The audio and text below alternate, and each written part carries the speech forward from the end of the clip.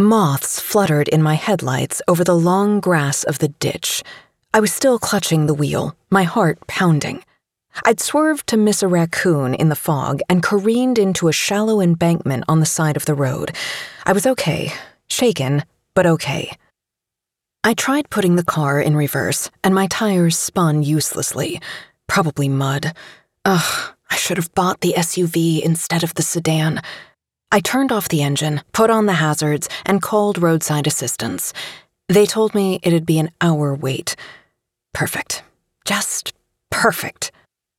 I was still a 2-hour drive from home, stuck on some lonely stretch between the funeral home I'd just left in Cedar Rapids, Iowa, and my house in Minneapolis.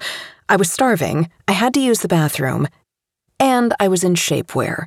Basically, the grand finale to the worst week ever. I called my best friend, Bree. She answered on the first ring.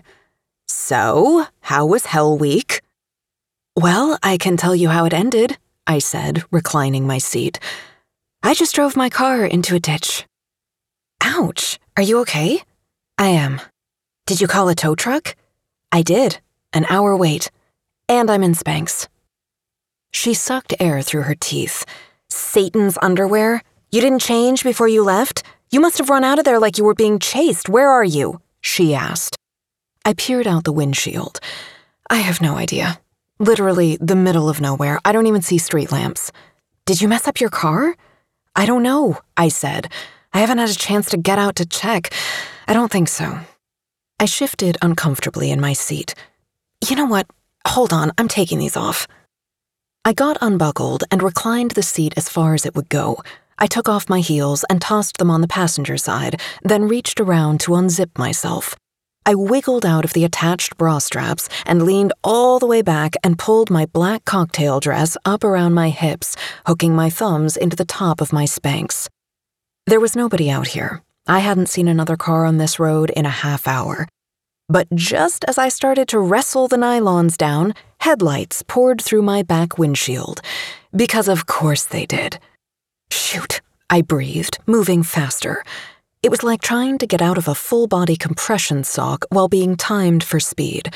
I heard a car door slam, and I got frantic, fighting my spandex restraints down to my knees under the steering wheel and then kicking out of them just as someone came up to the window.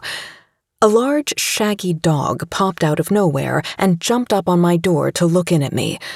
Then a bearded white guy in a denim jacket with a wool collar came up behind him. "Hunter, down."